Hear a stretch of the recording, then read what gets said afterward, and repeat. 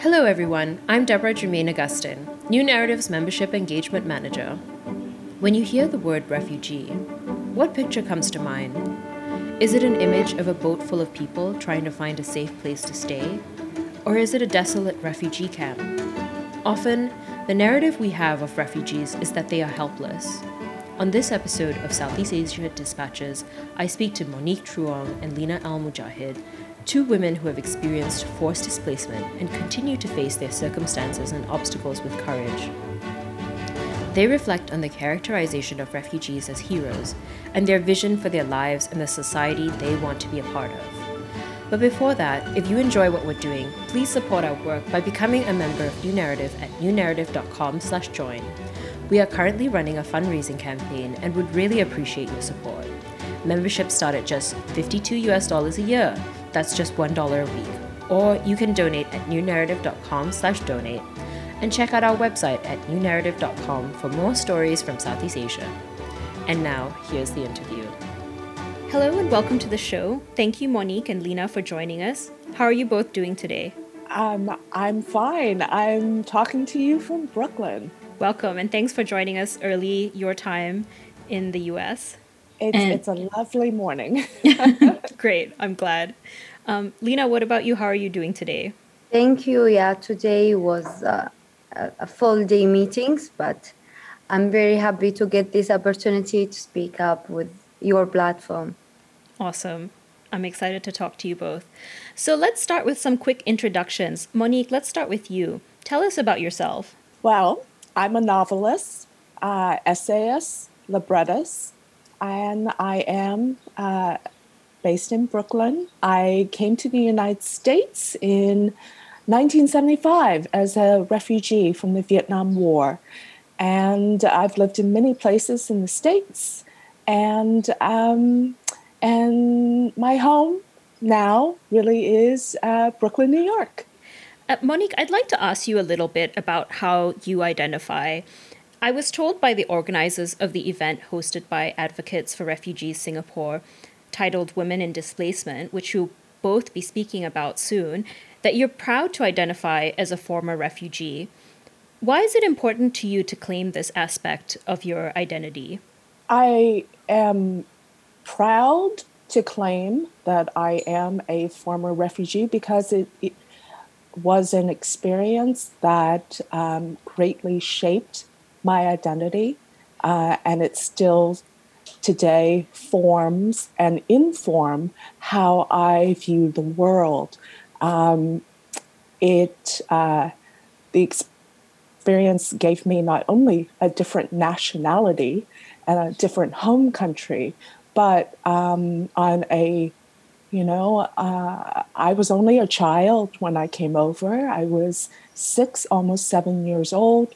So it truly gave me a new language. It replaced my mother tongue, which was Vietnamese, with the English language, and I have made my whole, really my life based on my ability to use the English language in a creative, imaginative way. So the experience really is, I often talk about it as a kind of rebirth. So it is that formative.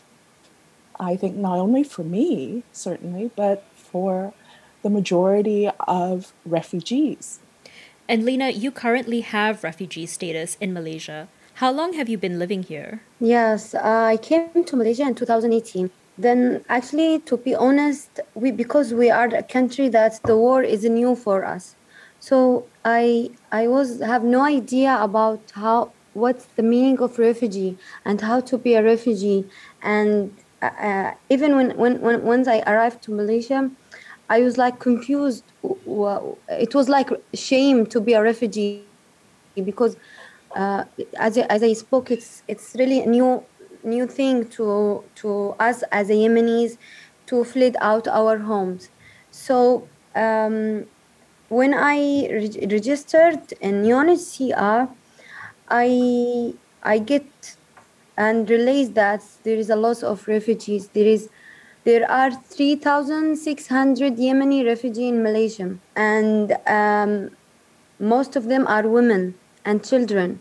So that's why I decided to support him, to help them.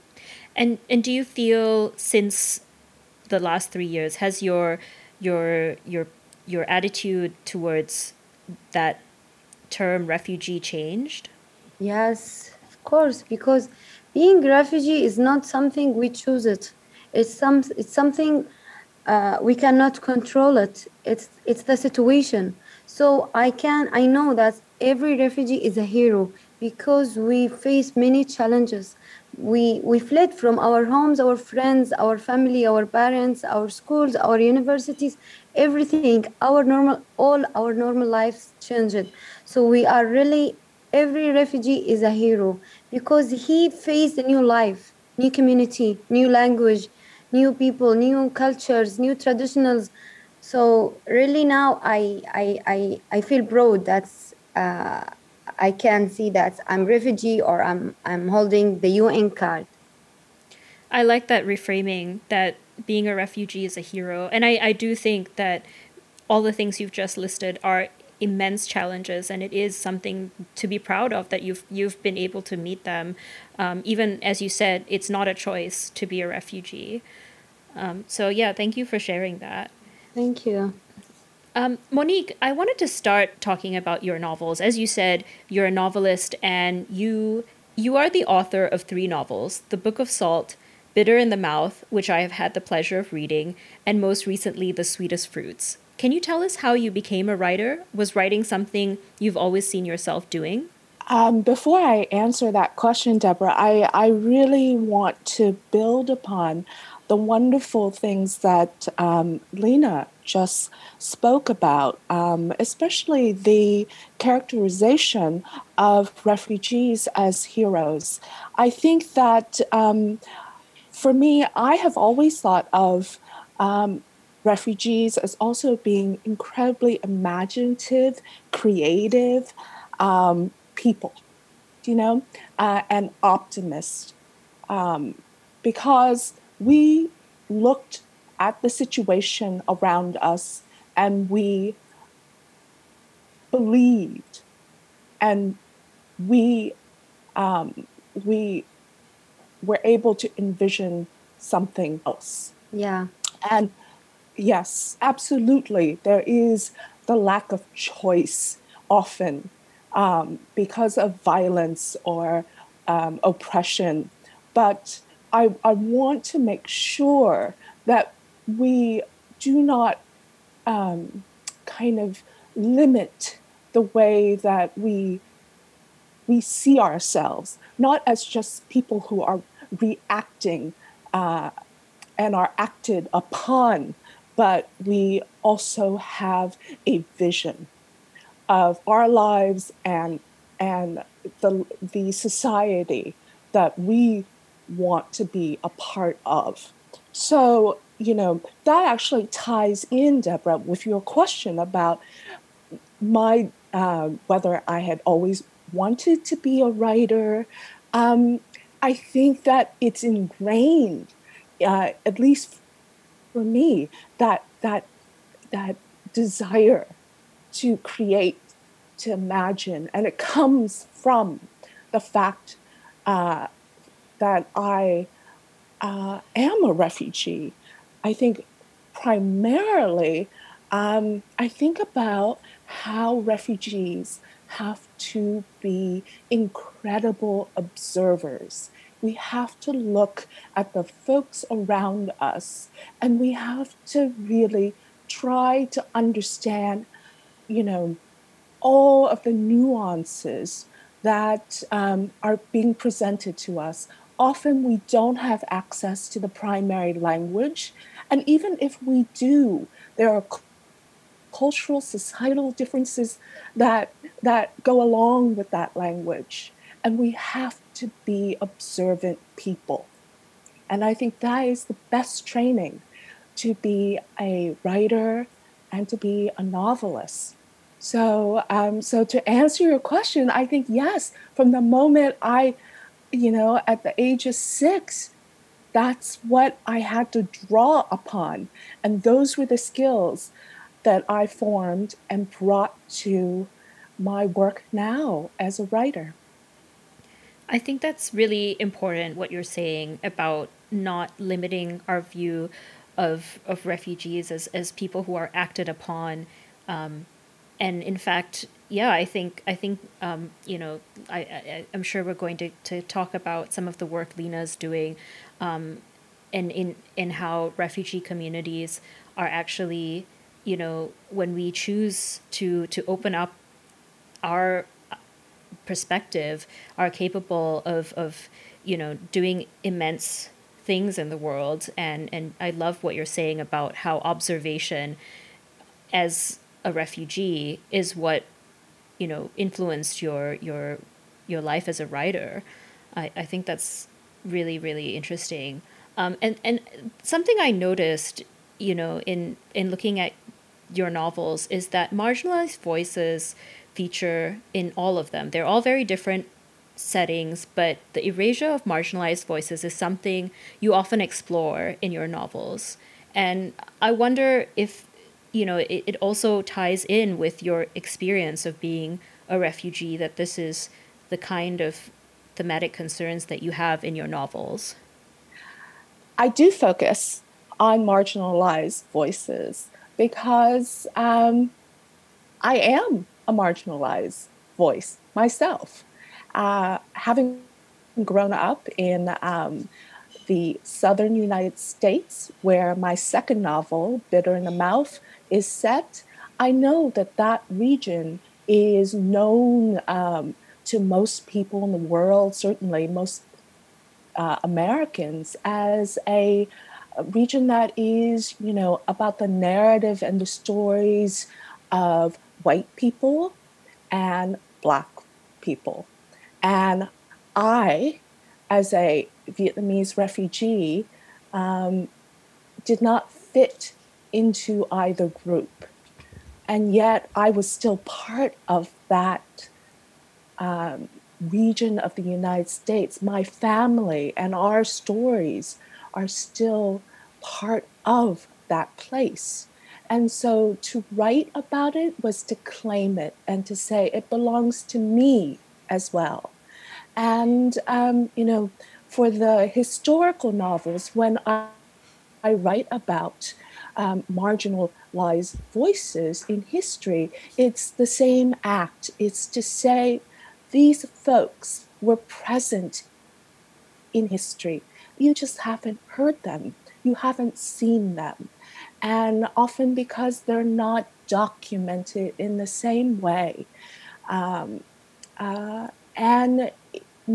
I suppose my narrative projects have always been that idea of reclaiming or simply claiming a place. Yeah, and I think that you're right. We associate, a place like the South, as you said, as not somewhere where a lot of Asian folks live, but that was your experience. So that's amazing. That, I think that's really a testament to the power of fiction as well, how it can really give voice to some of the things that aren't recorded in the main narrative. And The Sweetest Fruits, your latest novel, is a novel from the perspective of 3 women who played pivotal roles in the life of Lafcadio Hearn, a writer who is most famous for his books about Meiji-era Japan. And Lafcadio Hearn was a real person, and so are the women in the novel, but the stories of these women have either gone unrecorded or have been erased from the historical record. As I said earlier, voices that are erased from the larger narrative, or as you just said, voices on the margin, is a common theme in your novel. So, why these women in particular? What sparked your interest in the women in Lafcadio Hearn's life? There are a lot of biographies that have been written about Lafcadio Hearn.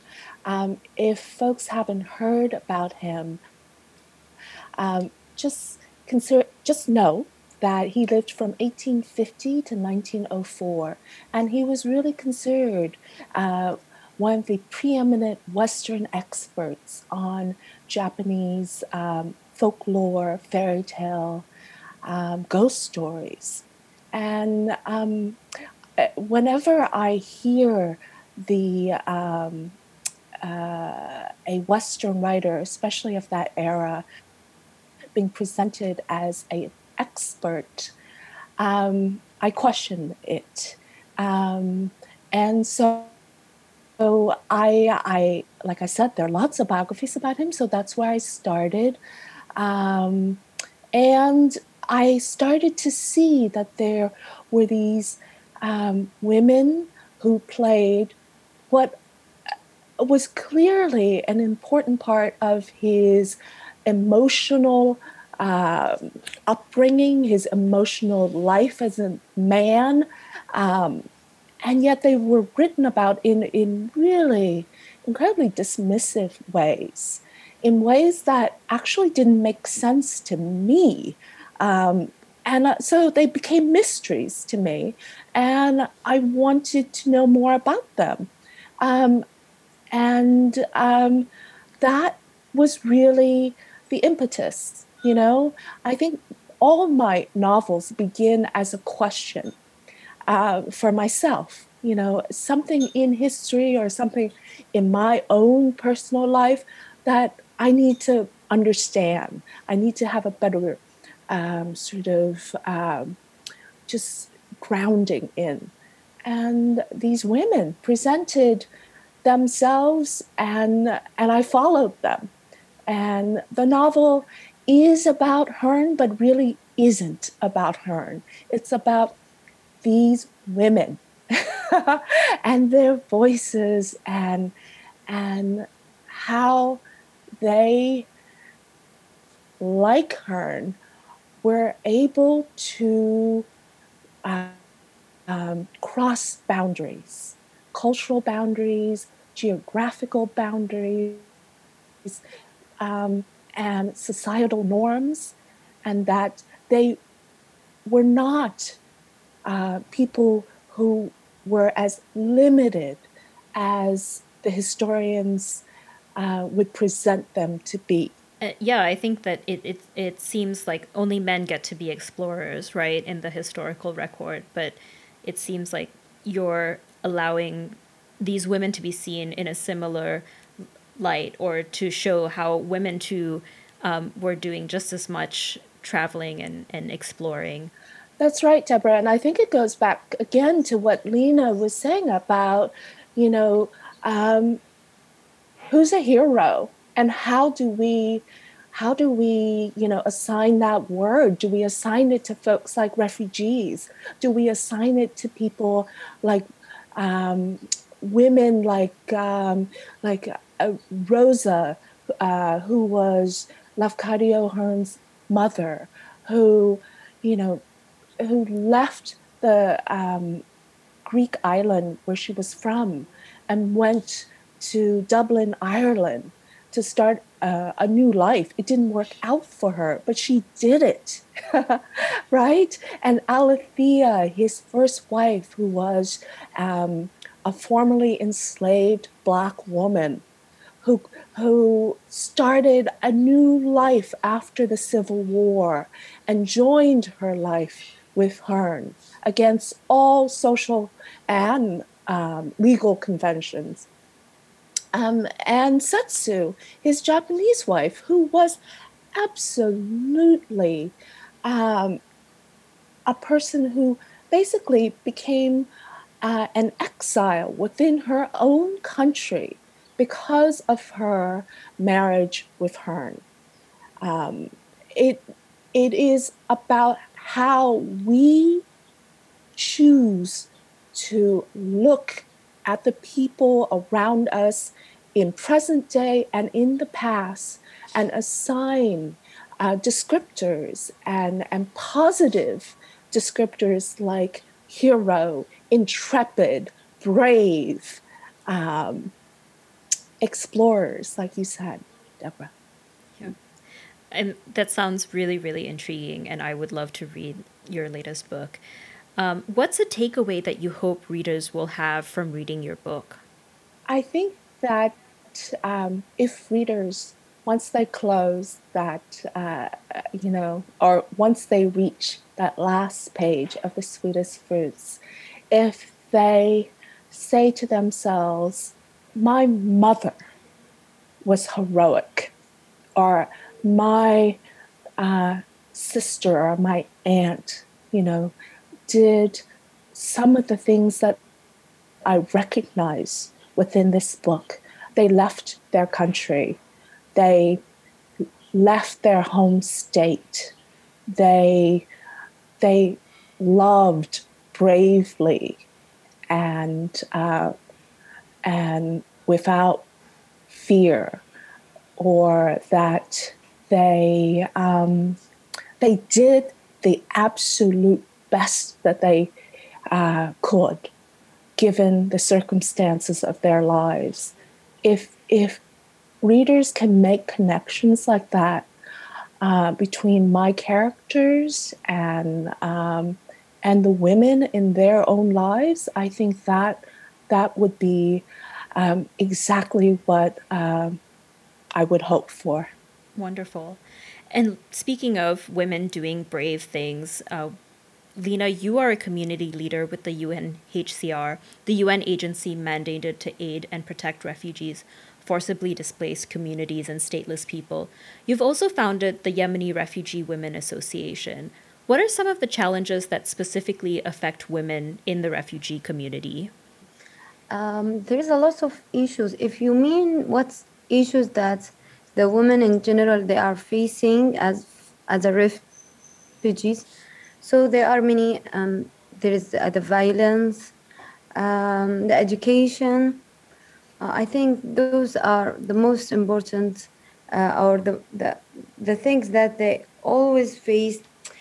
I cannot explain because refugees issues are too many. I feel it's not fair to just determine some issues in 2 words or 3 words, or to determine the issues they face, especially the women, in just 3 points. So what can I say? Really, they faced. I can see they faced everything. Seriously, how can I explain? Because I'm dealing with all the women in the community and the kids. So every day I received many cases, different cases, cases which I've never imagined that one day I will face, or I will be in a situation that I should take action for this kind of cases. I'm not that. I haven't that experience. I still 26, and I worked with the community since 2 years ago. So when I received too many cases like violence, sometimes like I cannot, I don't know where I should say or not, but sometimes the women, they received that their husband tried to kill some of them. They used to be like taking their kids from them. And I cannot, I don't know, I don't need to say that the food and these essential requirements are really things that they faced every day. But other things like the mental health and everything, especially during COVID-19, oh my God, it was really hard to me to receive or to know about all that cases that women faced in the community. You know what, Monique and Deborah, we are a community that we are really close-minded to women. We usually we don't like the women to go out to work, to study, to do anything. Just you should stay in the home. Even if you want to go out, you have to get the permission to go out. So imagine how is the situation for the women who are there, who they far away from their families and parents. It's really too hard for them, and for me as well.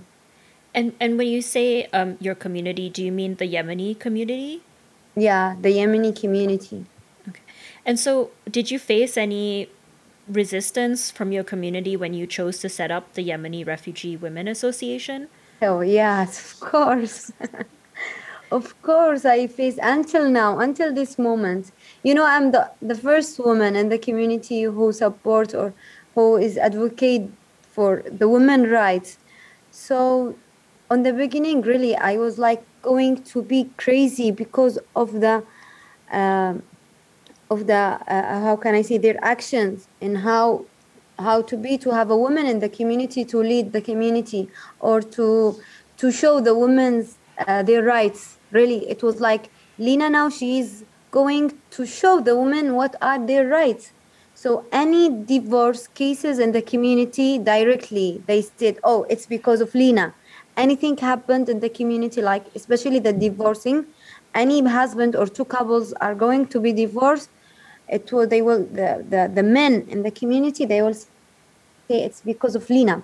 But really now, I proved myself, and now seriously, the some of the community, they changed.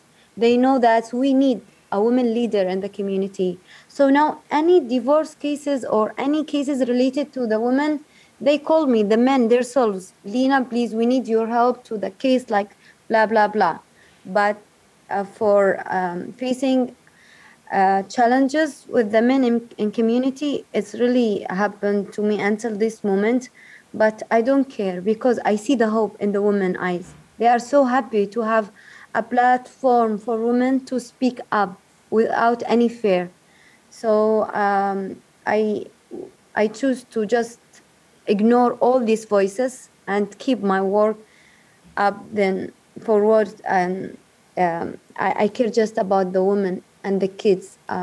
What they ever want to do, they cannot. They just, as we know all, like a woman, that's men always just keep talking, and it's life. Yeah, and so that's, I mean, I think it's great that now men are also reaching out to you in the community. And can you tell us more about how you help the women who reach out to your organization for support? Yeah. Okay. As we know that UNHCR here is not that helpful for refugees. So we tried with UNHCR, and really local NGOs are very helpful and amazing. So we faced cases like delivery cases, education cases, rental, asking for surgeries, hospitals, payments, consultations, mental health, many things that any woman wants to, because they don't have any organization for women, Yemeni women in the community, just me. So it's like anything they need, even by like they have a lack of knowledge about how to speak to the NGOs or to the UNHCR. So we speak behalf of them. We speak to UNHCR behalf of them, to the NGOs behalf of them. We write their reports, medical reports, marriage, divorce, education. We do like a link between the refugees and the NGOs and UNHCR. And you can imagine what kind of cases we try to handle. I'm not specific in limited things. No, I'm trying to help in anything that I can help with my team. Yeah, that all sounds like very important work, helping refugee women get access to healthcare and, to speak to the UNHCR and NGOs they might need. And so what impact have you seen your organization make in the lives of these refugee women? Yeah, actually, yes. One of the things that the woman was in need is the language that they can involve to the community. So we try to make partners with other institute to learn English, even online, but it's because of COVID, it's online. So now many women that who they were cannot speak English. Now they can speak English. They know how to seek help or to involve to the community. We do many sessions in in mental health, in consultation, and what I'm focusing now, we are doing sessions to support them financially, to empower the women economically. So they do like home projects. So I I choose all the women who are able to do home projects.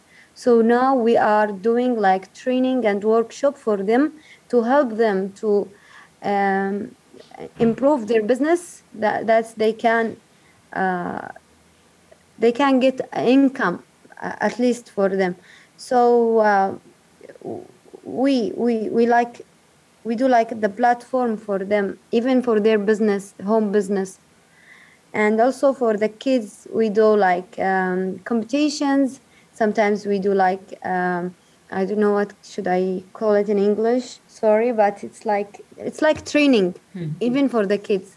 That sounds like many programs, and it sounds like you're making a real difference in your community. And you mentioned earlier that you face some resistance within your community, but there's also current external stresses from the pandemic, and the Malaysian government as well has not been friendly to refugees. What has the past year taught you, in doing the work that you do? What have you learned about yourself doing this work of helping Yemeni women refugees? I become mature. I I know that there is a lot of women who needs support, and really, I really changed. Really, I don't know how to explain how I changed, but anyone who see me now, he cannot imagine that Lena we saw before 2 years, especially during the COVID-19, and we faced even personal issues and or community issues. It's really tough from both sides, and for being a woman alone in Malaysia, it's really hard to do all that things between studying, working, and handling the organization. So my mind is totally changed, totally changed. But the stress increased, and but the mind is still stable. And what keeps you going? What helps you stay stable and keep going?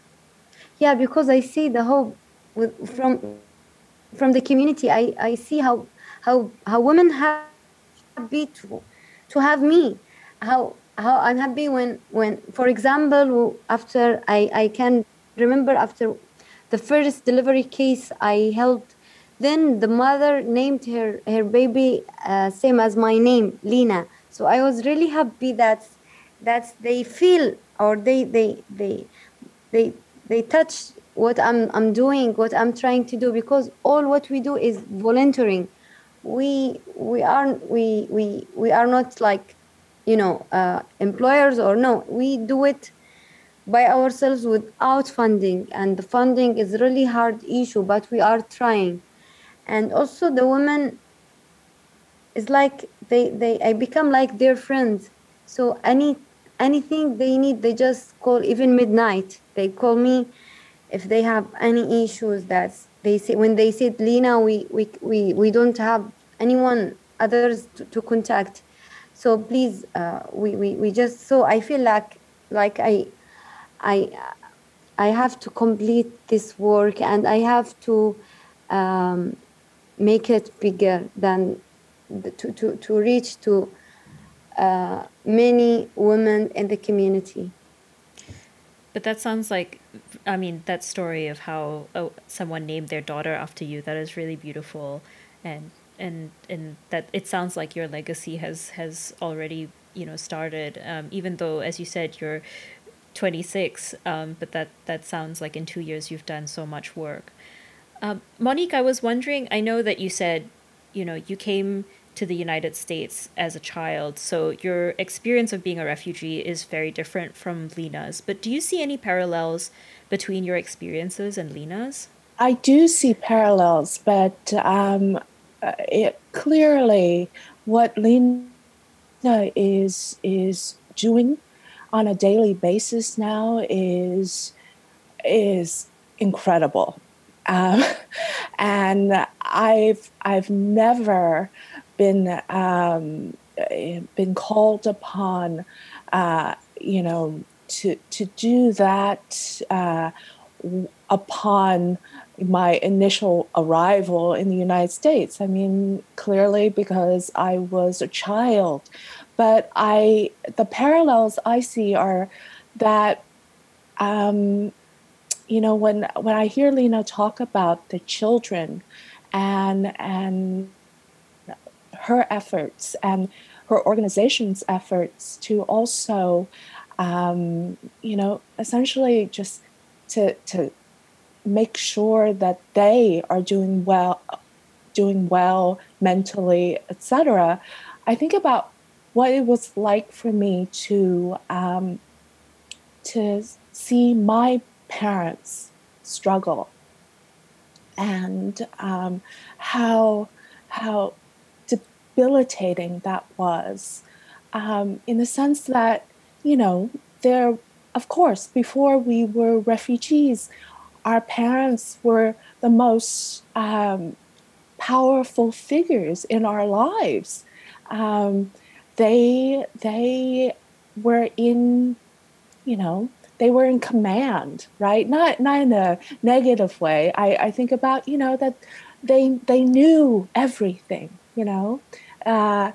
and once your family becomes a refugee family, the power dynamic changes, because often the children learn the dominant language much quicker. They become the main sort of interpreter within the family. They often become the caregivers, in some sense, of their parents.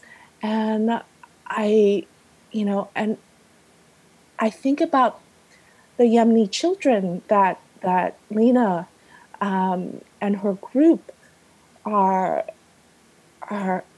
trying to care and to really sort of take into. I'm sorry, Leah, you didn't use these words, but I really, when you talk about them, I kind of really sense that you are sort of reaching out to them and wanting to hold them in your arms, in a figurative way, and it is so moving. And I know that it is not, the name of the organization, has the word women in it, but really it is the whole family that, the whole sort of, women are often the linchpin of the family. And I think what Lena has sort of identified, or in terms of the issues that Yemeni refugees are facing in Malaysia,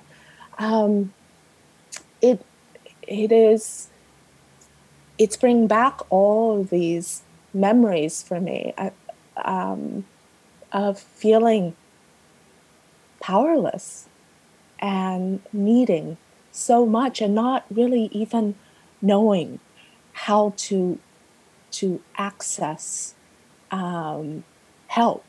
And so it's really, I commend Lena for her just being on the front line of all of this. Yes, it's definitely, I can only imagine, very difficult to be trying to help people, especially during this time. And Lena, you mentioned, your organization is struggling with trying to find funding. Can you tell us what those listening in can do to help the women that you support? First, thank you, Monique. Thank you. I appreciate your feelings, and I appreciate your words and what we do. I appreciate anyone who feel what we are doing, because really we we we do our best to just reach out to these women. We have a bank account for any donations, but I'm trying to avoid any rising for donations, because it's really sensitive in the community and I don't want issues. But I know it's important to help these women. I have to broke these kind of sensitive things. And also we have a kids who they need the babies things really, especially during COVID. It was we were really in need for the baby things, because most of the Yemenis was working like um, they day payments. So you work today for 5 hours, I will pay for you for these 5 hours. So after COVID and the lockdown, they've never go any work, everything stops. They are really struggling and facing many issues. Even some of the families, they haven't a food in their houses. During Ramadan, I visited some houses in Ambank area. I was really surprised that they haven't even egg or bread. I was like, oh my God, is it really the situation hard like this? So and also the rental of the houses. Yeah, some owners, they were helpful. I tried to call the owners. Even the owners, I'm calling them to be patient and until this crisis, Corona crisis, become or stopped or finished, until they can pay. But some of them, they are really helpful, but some of them they cannot. So they just ask the family to go out. Then we try to find the house for them and deposit and money to rent. It's really complicated. It's really hard. Even some kids, they cannot pay the school fees. So some of them, and there are many, they stop their studying because they cannot pay the fees of the schools. So if possible, they can really donate to the Yemeni community. I don't know how to share it, but it's possible, of course. Yeah, and for this, I appreciate Monique that she is raising a funding campaign for the organization. Really appreciate Monique. You're welcome, Lena. It's as a former refugee, and especially as someone who was a child refugee, I know how absolutely helpless refugee children can feel as they witness, their parents, their mothers, and their fathers being all of a sudden lacking in language and I mean the basics of life, food, housing, etc. It changes the dynamics, or it can change the dynamics within a family. And so when I hear of your work, I think of how important it is and how necessary it is, not only for the adults who are going through it now, but of course for the generation of children who are going through it as well. Appreciate, Monique. Thank you so much. And I'll end this with a question that both of you can answer. For everyone listening right now, what would you say to them? What is something that you think is important for our audience to know about refugee communities? Okay, what I want them really to know is that being a refugee is not our choice. It's completely not our choice, and anyone can be in this situation. Nobody know what this life can bring to us. Like the life bring COVID-19, so now I can imagine anything. So anyone can be in this situation, and we really want to go back to our homes. We really need to rebuild our countries. But really, we are as a refugees, We are not planning to stay in like refugees forever. No, we are just waiting for the moment that one day our countries will be safe. So we will return back to rebuild and to be part from the new home of our countries. And I can ask from anyone, those who are listening us, I just wanted to say to be kind, to be compassionate to the refugees, to the kids, because really, if you cannot support financially or buy food or anything, you can support by the word, by letting us, your friends or your family or whatever in your community, to know really about refugees, to read about refugees, to read about our situation and how become refugees. And we appreciate any support, even a small word that you are welcome, or we know that we will be never all our life in Malaysia. Of course, we will return back to our countries. So what we needed is like temporary home, temporary country, that we can contribute to this country as well. So and also I know there will be a lot of Malaysians who are listening to me. I appreciate everything you do. All locals here are really so kind with me and with my community.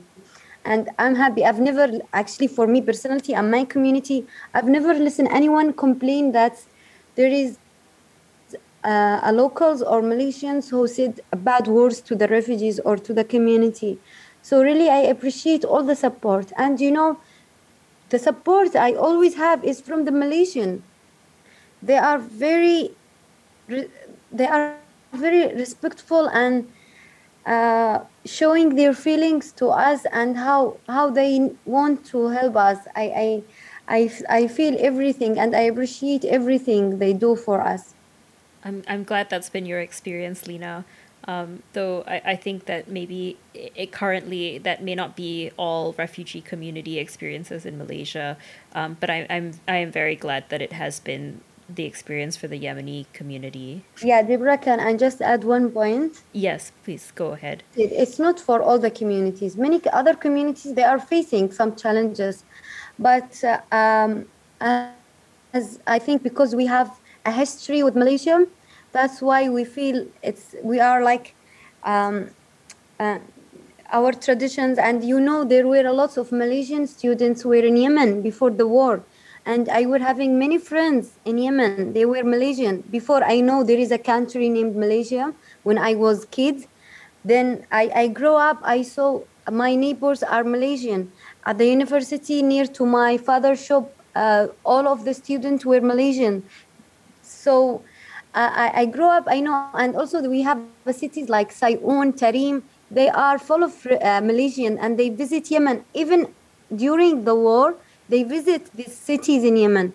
So yeah, but as you said, it's not for all communities. But now I just speak for my community. We have my community, but yes, I know about other communities. They are really facing many things, but what I can see is we are lucky. No one chooses to be a refugee. No one. It is a struggle on a day-to-day basis. If you are someone who has the privilege of having the dominant language of the country that you're living in, then your experience will be a tad bit easier. But even with access to the dominant language, it is on a day-to-day basis a struggle because you are simply no longer at home. And the biggest privilege of life is to feel at home, to be at home. That phrasing is so rich with meaning, to feel a sense of comfort, to know what to know the history, the language, the society that you are a part of. And when I hear Lena speak about the possibility of returning to her home country, I have to admit, especially for Vietnamese refugees, for a long time, we knew that wasn't possible. And so I think at least in the United States, among Vietnamese refugees, it was a kind of an absolute closed door. But as we know, Vietnam did eventually open up its relationship with the United States again, and now there is movement of people back and forth. So life is unpredictable, and we are, I think, among refugee communities in general, these are resilient folks. These are people who are reacting and acting in a way that is, I don't want to just glorify our status, but it really is, it takes a kind of bravery to do what refugee communities around the world are doing, to pick up your life either temporarily or maybe you think forever, and to start life and to start living anew someplace else. Thank you for sharing that. And thank you both for speaking with me today and for sharing your experiences. It's been a really fascinating conversation and enlightening for me. And both of you will be in conversation this weekend. If you're interested in attending Women in Displacement, a conversation with Monique Truong and Lena Al-Mujahid on June 26th at 8 p.m. GMT +8, you can head to www.afr-sg.com or look for Advocates for Refugees-SG on Facebook for more information. We'll link to their pages in the episode details. Thank you so much, Deborah. Your questions were so well prepared, and it was a real honor to speak with Lena and to be in conversation with you. Thank you so much, and I appreciate this opportunity to speak about the situation and speak as well with Monique before the event on Friday. I appreciate the support, Deborah, and looking forward on this. Thank you so much. Our thanks to Monique and Lena for joining us on this week's episode of Southeast Asia Dispatches.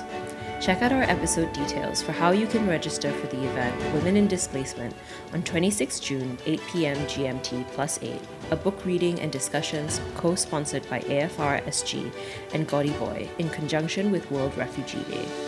If you'd like to learn more about the work that Lena does, check out the Yemeni Refugee Women Association by searching at YRWA, capital A, on Facebook and at YRWA_association on Instagram.